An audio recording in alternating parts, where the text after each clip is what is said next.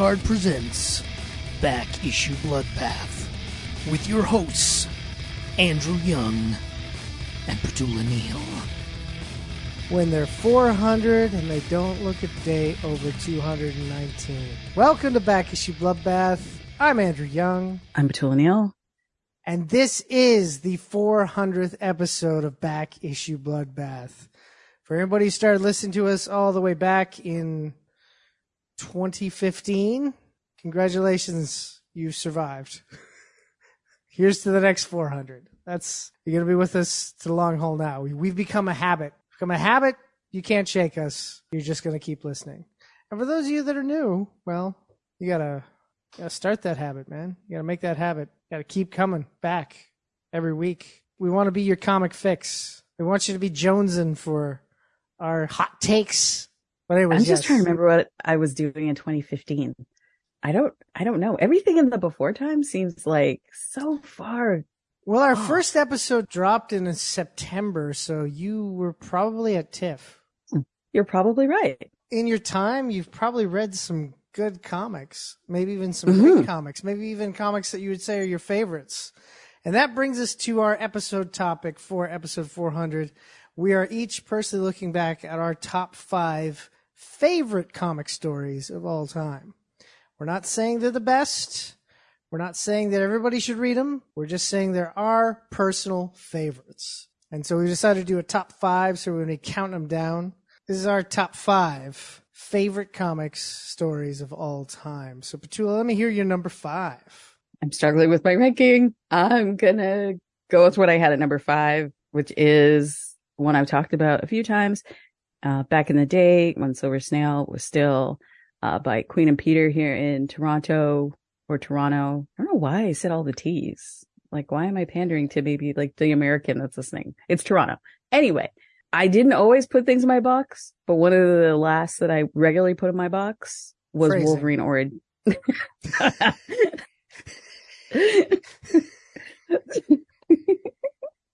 Was Wolverine Origin. Let me take you back to this time when you would go in on a Wednesday and then you see this like sepia poster nonsense with like a farmer looking kind of situation, or just like a muscly kind of striated hand with a little bit of bone claw just inching out. And you're like, no, they're not. This is another fake out. And we're going to get like a little flashback and it'll just be him, getting experimented on or whatever. But no. They fully said, we're going to give you the whole OG Lil James Howlett, how he had his first and definitely not his last, possibly life-destroying introduction to a redhead, family issues. You realize he's going to be cursed with bad daddies from beginning to end, whether it's his bad daddy or somebody else's bad daddy. And you get over this, what is it? Is it a smooth 6? Yeah, smooth 6 issues of some of the most beautiful, it's like a period piece. It is this period piece because Wolverine's old as hell. But just the art and the time they take, everything from the lettering, you feel like you're reading some real vintage-ish, but it's Wolverine. But make it like Sickly Child has his mutant activation, always some sort of horrible accident involving a loved one, the drama, the very sketchy help, and the son with anger issues. So I don't want to spoil too much because if you haven't read this, it's an easy read. It's gorgeous. And while you're reading, let's be real, this is Marvel, it's Wolverine, it's populist trash. This is like, I felt fancy reading this. Like other people be looking over my shoulder on the hell tube that is the Queen Streetcar and be like, what is that? That's beautiful. And I would just, my greasy palms, I destroyed these. I bought this, I think 3 times. I bought individual issues. I have at least one trade up here. I know I've got another one downstairs. The individual issues, that's when it was originally just called Origin. It wasn't until the trades that they put Wolverine's name on it. Yeah. Yeah, because they wanted to make that extra money. But yeah, it was just Origin and it was gorgeous. Gorgeous. And I would still recommend this to anyone who kind of wants to get an idea of the whole Gur-Arg of it all and like what his problem is. Because really, all of his base issues, pun intended, are kind of like it's baked in, whether he can remember it or not in this little series. Yeah, Andy Kubert on the art there. And Joe Quesada did all the covers that caught your eye. And I think it was written by Paul Jenkins, right? Yes. Yeah, and Bill Jamis, I don't know. Bill Jamis came up with the initial idea, but if they had gone, I think we talked about this in our episode on Origin. If they had gone with Bill Jamis' idea, it would have taken place in modern times, and Wolverine would have came from Texas. So it's a good thing that Paul Jenkins stepped in and got things back on track. Wow, is that how the actual physical recoil I had? I'm like, is that how some people felt about a Black Mermaid? The idea of taking our Canadian Wolverine and making him Texan? I'm not saying it's okay, but for a second, I understood you people. All I know is that Bill Jamis, regardless of where he's supposed to be from, Canada, the States, he's Canadian, he's from Canada. The fact that he wanted to put it in modern times shows that he knew nothing of Wolverine, a guy who's supposed to have lived hundreds of years. So... Well, but anyways, Origin turned out to be quite the classic. And that's a great pick number 5 there. It's fantastic. My pick number 5 goes back a little bit later than that, the mid-2000s. And that is Scott Pilgrim from Oni Press. When that was coming out, I remember when it started coming out, I was in my mid-20s. And this character was kind of entering his mid-20s. And what really attracted me to it was that Brian Lee O'Malley really captured the fact that when you're in your 20s, everything feels like life or death, even though it could be the most mundane shit. And so the idea of turning life into a video game and having Scott's love life of trying to win the heart of Ramona Flowers and defeat her 7 evil exes, this was fun cannon fodder. And probably by the 3rd book, I think it was really cooking the 3rd and 4th books when we really got to sit with the characters. Because it was almost in books... By book 4, the exes kind of took a back seat to it. We were now really enjoying just hanging with this group of 20-somethings as they, have their dirtbag band and play at little shitty clubs in Toronto. And they were mostly clubs that I had been to. I'd been to Sneaky D's and stuff like that. So it's like I still honestly if we're going to do a top 5 nachos. But yeah, the book to me has always been fun. The movie captures about, I'd say maybe about 70% of what the comic feels like. But then again, the comic, of course, has years to breathe within its storytelling. I think it takes place over a year and a half in the comics. And each book came out a year apart. So we got to live with Scott Pilgrim a lot longer than fans of just the movie did. So yeah, I definitely say check out the Scott Pilgrim series from Oni Press if you haven't already. If you didn't love the movie, you might still really enjoy the comic. And if you love the movie, well then you definitely love the comic. Definitely. So there we go. I love the CanCon in our first couple of choices. There we go. Yeah, we picked Canadians. Yeah. Listener, we did not plan this. We did not talk about this, but, we're just covered in maple syrup and good times over here. There you go. So moving on to our number 4, maybe this will become more international for us. Who knows? It is a little more for me. It's one that I think we've talked about before. And this is like an award-winning one. It's 100 bullets for me, but specifically because it's 100 issues. It's a lot. Yeah. And I'm not going to say read all of it, but I'm definitely going to say one of the earliest characters we meet, Dizzy, is one of my favorites. Her whole storyline. It feels like reparations a little bit, because you have this young woman who's sort of fallen on the bad side of the prison industrial complex, but then gets the means to not only get her revenge, but to get what people on the other side of the prison industrial complex have, which is a license to kill and get away with it. In the form of a suitcase and a visit from a strange man. And over the 100 issues, they weave in many other stories, but of all of the people that you meet, Dizzy's story is the one that I feel like it's the easiest to kind of get into. She's one of the most kind of visually interesting characters. It's written by Brian Azzarello, illustrated by Eduardo Rizzo. The style, it's giving noir, but urban. And it's one of these books that sometimes I just like to look at the covers. And when I think of some sort of the new neo-noir kind of stuff that we like New Bern and other things, or even the Righteous Thirst for Vengeance that came out last year, some part of this reminds me of the way I felt when I first started picking up 100 Bullets. And also because it's thick.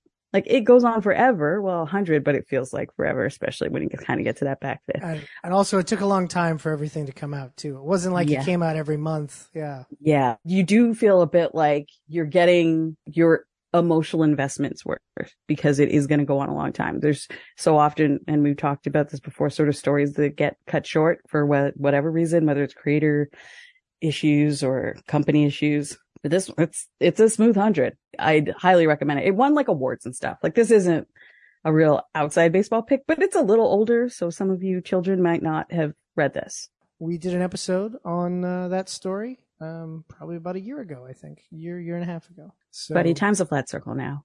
yeah, no, definitely. My number 4, because you mentioned there that it was like 100 issues. They made it to the end. My one at number 4 is actually a series that still doesn't have an ending, but it's been years since the last issue came out. But it's so good that even with it only being 50 issues, with apparently another 50 that are supposed to come, it still captivated me that it had to be on this list. And that is Morning Glories, written by Nick Spencer, with artwork by Joe Eisma and covers by Rudy Esqueo. It takes place in Morning Glory Academy, a prestigious, very selective preparatory school where the students that are picked are not picked necessarily because of their great artistic merits, but because there's something special about them that they don't even know yet. And that something special about them is what Morning Glory Academy wants to have control over, because they are in a clandestine fight with other people to control the world. And we follow 6 brilliant students that all kind of have some trouble in their past, and they're brought in as their first day at the school. And slowly but surely, they find out that shit is happening behind the scenes, and they have to decide whether or not they want to work together to get out of the system, or work within the system to gain power, or to just go for a power play for themselves. At the time, everybody was saying it's Lost meets Runaways. And I was like, it's neither of those things, but that's cool. It's an amazing book that I said there's 50 issues. It is one of those situations where you got to read all 50 to really 100% grasp what's going on, because there are things that happen maybe in issue 1 that don't come up again until issue 23, or there might be a surprised guest appearance by a character in issue 35 that they made the same kind of appearance in issue 8, because this also plays with time and space and all these, as I mentioned, these people have something special about them that could be powers, could not. And yeah, it's got political intrigue. It is definitely one of the best reads I ever had, where half the time I'm going, what the fuck is happening? Oh, I do like that. Yeah. So definitely Morning Glories, issues 1 to 50. You should definitely check out. That's my number 4. So I'm going to move on to number 3. Number 3. And this is where I think I'd really be showing my age. This is a literal comic strip, but more of, y'all may know it from incredibly profane YouTube clips from the television animated cartoon that was adapted much later, Boondocks, which it was like a syndicated comic strip. This was something else. Like the kind of formatting, it was very visually reminiscent of Calvin and Hobbes, but it's the story of Huey and Riley Freeman that move from the south side of Chicago to a very, very, very pale suburb outside of the city with their granddad, who's their guardian. And these 2 children, one who's sort of more, let's say, embracing the stereotype of kind of rap thug life, and one who's more of the, I guess now someone would call them like a woke SJW Antifa type, but they're literal children. Mm-hmm. And you see them interact with their new environment in different ways. In the first collection that's called, because I know you don't read the newspaper, you get to see... You got to stop making assumptions about our listeners. It's like all of our listeners are young. They don't know what a newspaper is. But that's what it's called. They meet their neighbors across the street. So there's a lawyer named Tom, a black man who's married to a white woman, and they name him Tom on purpose. Yeah. And their daughter Jasmine, who is very confused as to how Huey can immediately tell that he calls her black, and she's still deciding what she wants to identify as. And she meets a little white girl in the neighborhood who initially starts talking about, hey, did you hear some black people moved into the neighborhood? And doesn't know initially that Jasmine is mixed, but she just thought, I just thought you were having a really bad hair day. She has sort of like, has this very like kind of Pikachu ponytail thing happening because her mother doesn't know how to deal with her hair. But it's these two children sort of interacting with their neighborhood, Riley doing sort of crime or not real crime, but like kind of just intimidating the neighbors, Huey trying to be an activist. And as they meet the other characters, one recurring character that they meet, Star Wars guy, who he meets him in the lineup for the movie. He lined up at a theater for a year that closed right before the first prequel came out. Yeah. And then Star Wars guy, you also have like these other B and C plots that run throughout the strip. Star Wars guy kind of coming to terms with the fact that maybe not everything Star Wars is perfect. I will say if you pick this up, maybe just go to balance your karma, give Ahmed Best a like or a positive comment somewhere on social media, because they do go pretty hard in the paint on Jar Jar. But not just on Jar Jar, on everything. Like from the beginning, he was like these sort of Asian coded accents, this, that, like it's sort of every 4 pages in the collection, you'll just have like a whole, like it goes deeper. Like how much the prequel just like, I gotta rant some more. Yeah. Like Aaron Magruder, like really, really. And for the art for those, it's like not photorealistic, but it's like super detailed. Like it's a perfect, like artist, like comic strip kind of black and white rendition of Jar Jar. But then it goes back to the very like Calvin and Hobbes type style that you've seen even in the animated show of the Children of the Boondocks. And it's honestly great. And I think I discovered it through OK Player before it became like kind of a more businessy hip hop website, when it was still very much like Questlove rating albums based on Afropix. And they were just kind of becoming like, before they became this kind of global concern with associated sites that are kind of tastemakers in hip hop. But back then it was just kind of, hey, this is cool. We like this kind of like talks about the culture. So and that's really how it should be. That's when you get the good shit, is when you're not trying to be the tastemaker, when you're just being honest about what you think is good. Yeah, totally. Yeah. But these, I have every collection. I've lent them to people and they've returned them. So it's one of those things of like, you know, somebody appreciates something. Somebody was going through like a bit of a rough time and I lent them like all my Boondocks, and then I didn't see them for a couple of years. And then when we met up and got them back, she's like, these just made me laugh sometimes when I was sad. So yeah, it's really good stuff. That's awesome. That's really awesome. Yeah. I have a few friends that really, really love the Boondocks. My pick is actually, I think, something you'll really appreciate, because it's our boy Darwin. And not only is it our boy Darwin, it's from the Parker series. The third book, Richard Stark's Parker, The Score. Now, for those of you who don't know, Parker, of course, was a criminal under like a noir type storytelling written by Richard Stark, which was a pen name of Donald Westlake, and followed a criminal who would do heists. And he was kind of like a mountain of a man. He was hard-nosed. And he had no morals. Like it was about getting the money. But, you know, of course, there were certain times when doing the right thing aligned with what he wanted to do. Sometimes it didn't. So when you read those books, it was like, ooh, he's kind of a dangerous character. And Darwin Cook, adapting the books, did a really good job of presenting that within the comic. This particular one is my favorite, though, because Darwin really gets to play, because it involves a crew. He has to assemble a really big crew to rob a town, this small town, of all of its money. And because it's a big cast of characters for this crew, Darwin decided to make them all look like comic creators who are friends of his. So there's one in there, you can find Jimmy Palmiotti in there, Jim Steranko is in there and everything. And it's this amazing story, but then you also find out that the guy that brought the job to him also has a hidden agenda about that town as well. The original book's considered probably the best Parker novel, and I think this is the best graphic novel adaptation in the 4 that Mr. Darwin Cook did for IDW. And if you're into crime noir, if you're into just really good sequential storytelling, if you're into capers, if you're into heist stories, this is like the quintessential heist story that, of course, the best heist stories are the ones that go a little awry. This one definitely has that, so definitely check it out. Now we're getting down to the brass tacks here. We're getting to our number 2. Tula, what do you got for number 2? Okay. Runaways. Okay. I had to. But specifically, like, the first chunk. Like, So let's the say first 12 issues, it's maybe 18. 18. Yeah. Yeah. The first 18. This is like some Brian K. Vaughan-ish, and y'all know he's a real one.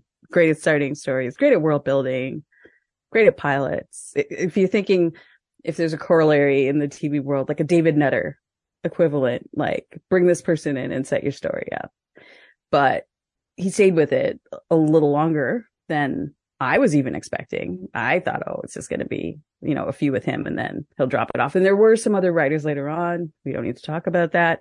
But the beginning, which was a great premise, is let's have a bunch of kids who used to be close when they were little. And we've all had those friendships of like people who you almost considered like play cousins that, whether it was like New Year's or other holidays, like your parents would go with their parents and you'd all hang out at, whoever had maybe the house with the most room where you could run around and make noise.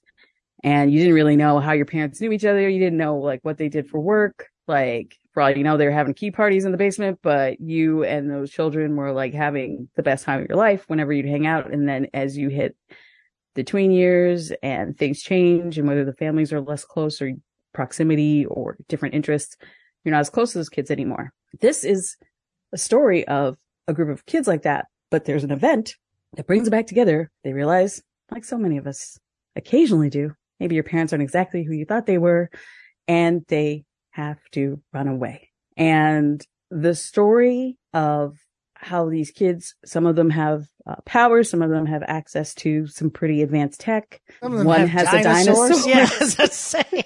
Yeah. Dinosaur named Old Lace. just still so great. Gert, you're a real one. I can't talk about Gert. I'll get emotional. Point is, I truly love these children, and I'm like a real Michael Jordan F them kids meme, like in real life. But this run was the business. And what I love is that they're almost in a similar kind of level of insinuations as like a Deadpool or whatever, clowning on the main MCU. They have little bitty interactions with like, Cloak and Dagger here, some old Avengers, some young Avengers, but they're just constantly like, is that what your name is? Is that what your look is? Is that what your move is? Like, it's just like Cloak is coming in hot with like my magical dimensional cloak. You'll never be able to, and literal, like the baby of the crew, Molly, just takes it off. Like she's a doorman. It's like, what, this? It's just, there's so many like great little moments of them having occasional interactions when things are popping off in LA. The Avengers always end up leaving them to their own devices, and these kids just have to figure it out. They have a series of like cooler and cooler hideouts. They eventually meet a couple new people that are integrated into their crew, including shapeshifter Skrull. Skrull. Yeah. Zavin, who ends up partnering up with one of them, and we get a little robot boy, Victor LaMancha, some Ultron energy, but the core group and their relationships is really what brings you in. It's the best stuff. And there are a series of schisms, but then also just hormonal teenage relationships. And then also the kind of like young kids being forced to be kind of parents to other younger kids energy. Like if you like Party of Five and like Marvel movies, you may also like this. And the art is great. The whole run is just amazing, but really the first 18 is where you just think, gosh, like Marvel can occasionally do like good stuff, like, and not just using the old characters, but using characters you've never met before. You mean like creating new stories. Yeah. Totally. Yeah. So Brian K. Vaughan was writer at the beginning. Art, Adrian Alfona. One of the first covers was Joe Chen. And Nico Minora's look. Oh my God. It looks cool. It's fun. These kids are interesting. Yeah. They are often taking the piss out of sort of the main Marvel universe, but they're having like real problems. Like, we're hungry. We need a place to hide. Our parents are not good people, but we also know that because they have connections to police and government, we can't like just go into foster care. So we got to be like out in these streets figuring it out. You mentioned the whole team element of that. I will say Marvel does team books really well. And Marvel also does big epic stories really well. And for me, when it comes to big epic stories, my number 2 is probably one of the greatest epic stories in a comic series of all time, and that is the Dark Phoenix saga in X-Men.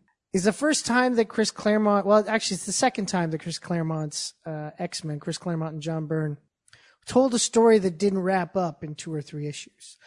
Like a couple of years before that, he did the Phoenix saga, which again took about 10 or 12 issues to wrap up. This one took about 9 and had to deal with the fact that Jean Grey, who had the Phoenix Force within her, becomes consumed by it and can't control it.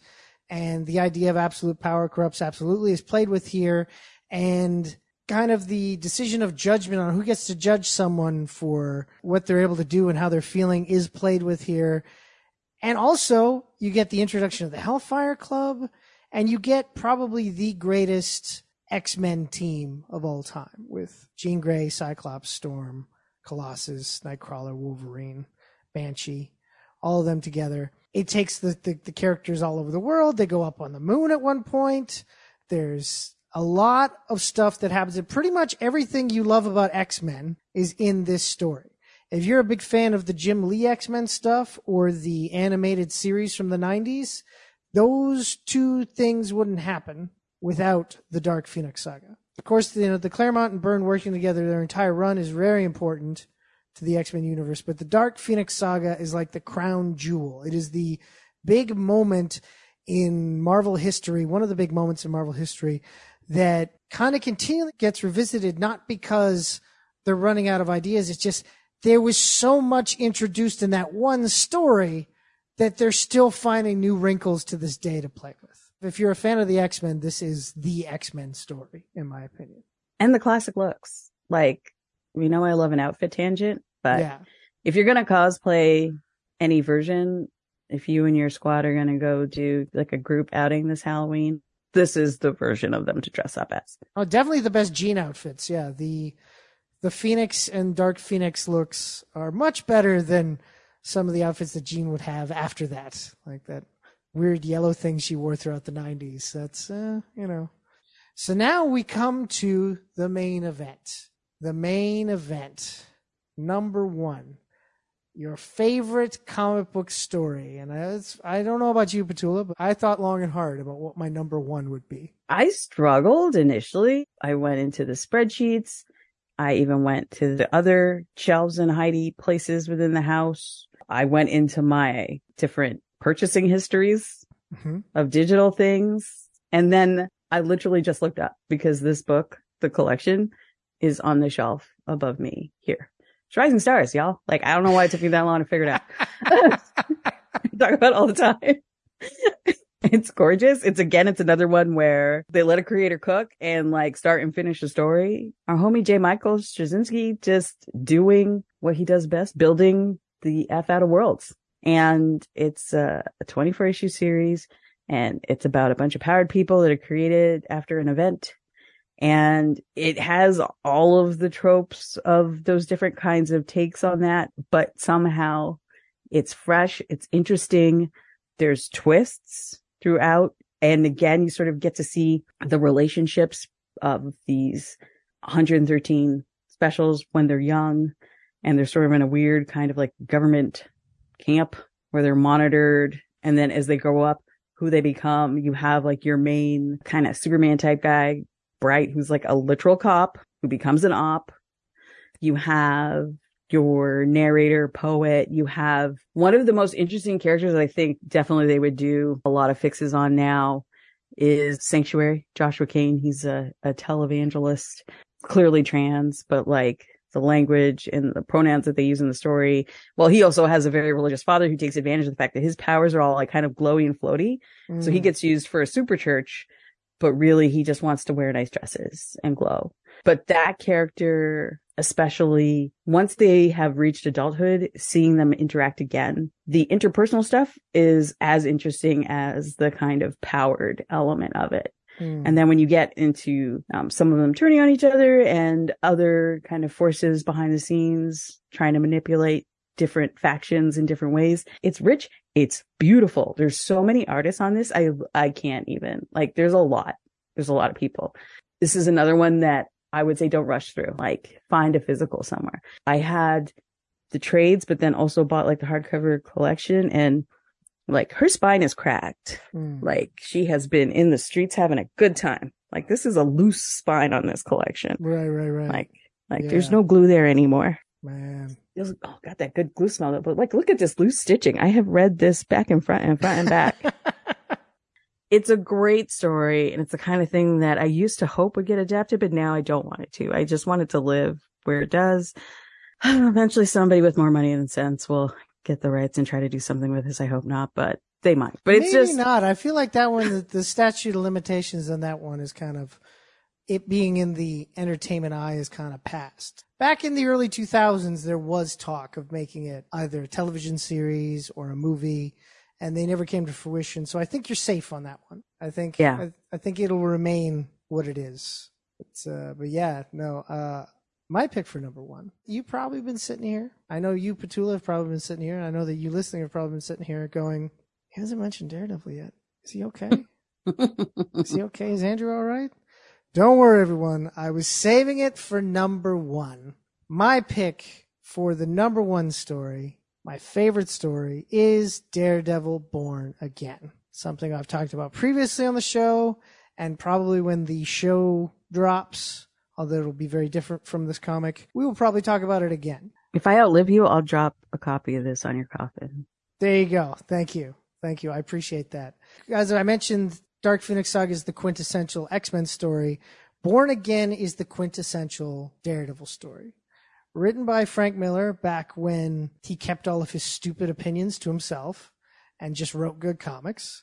And thick thighs.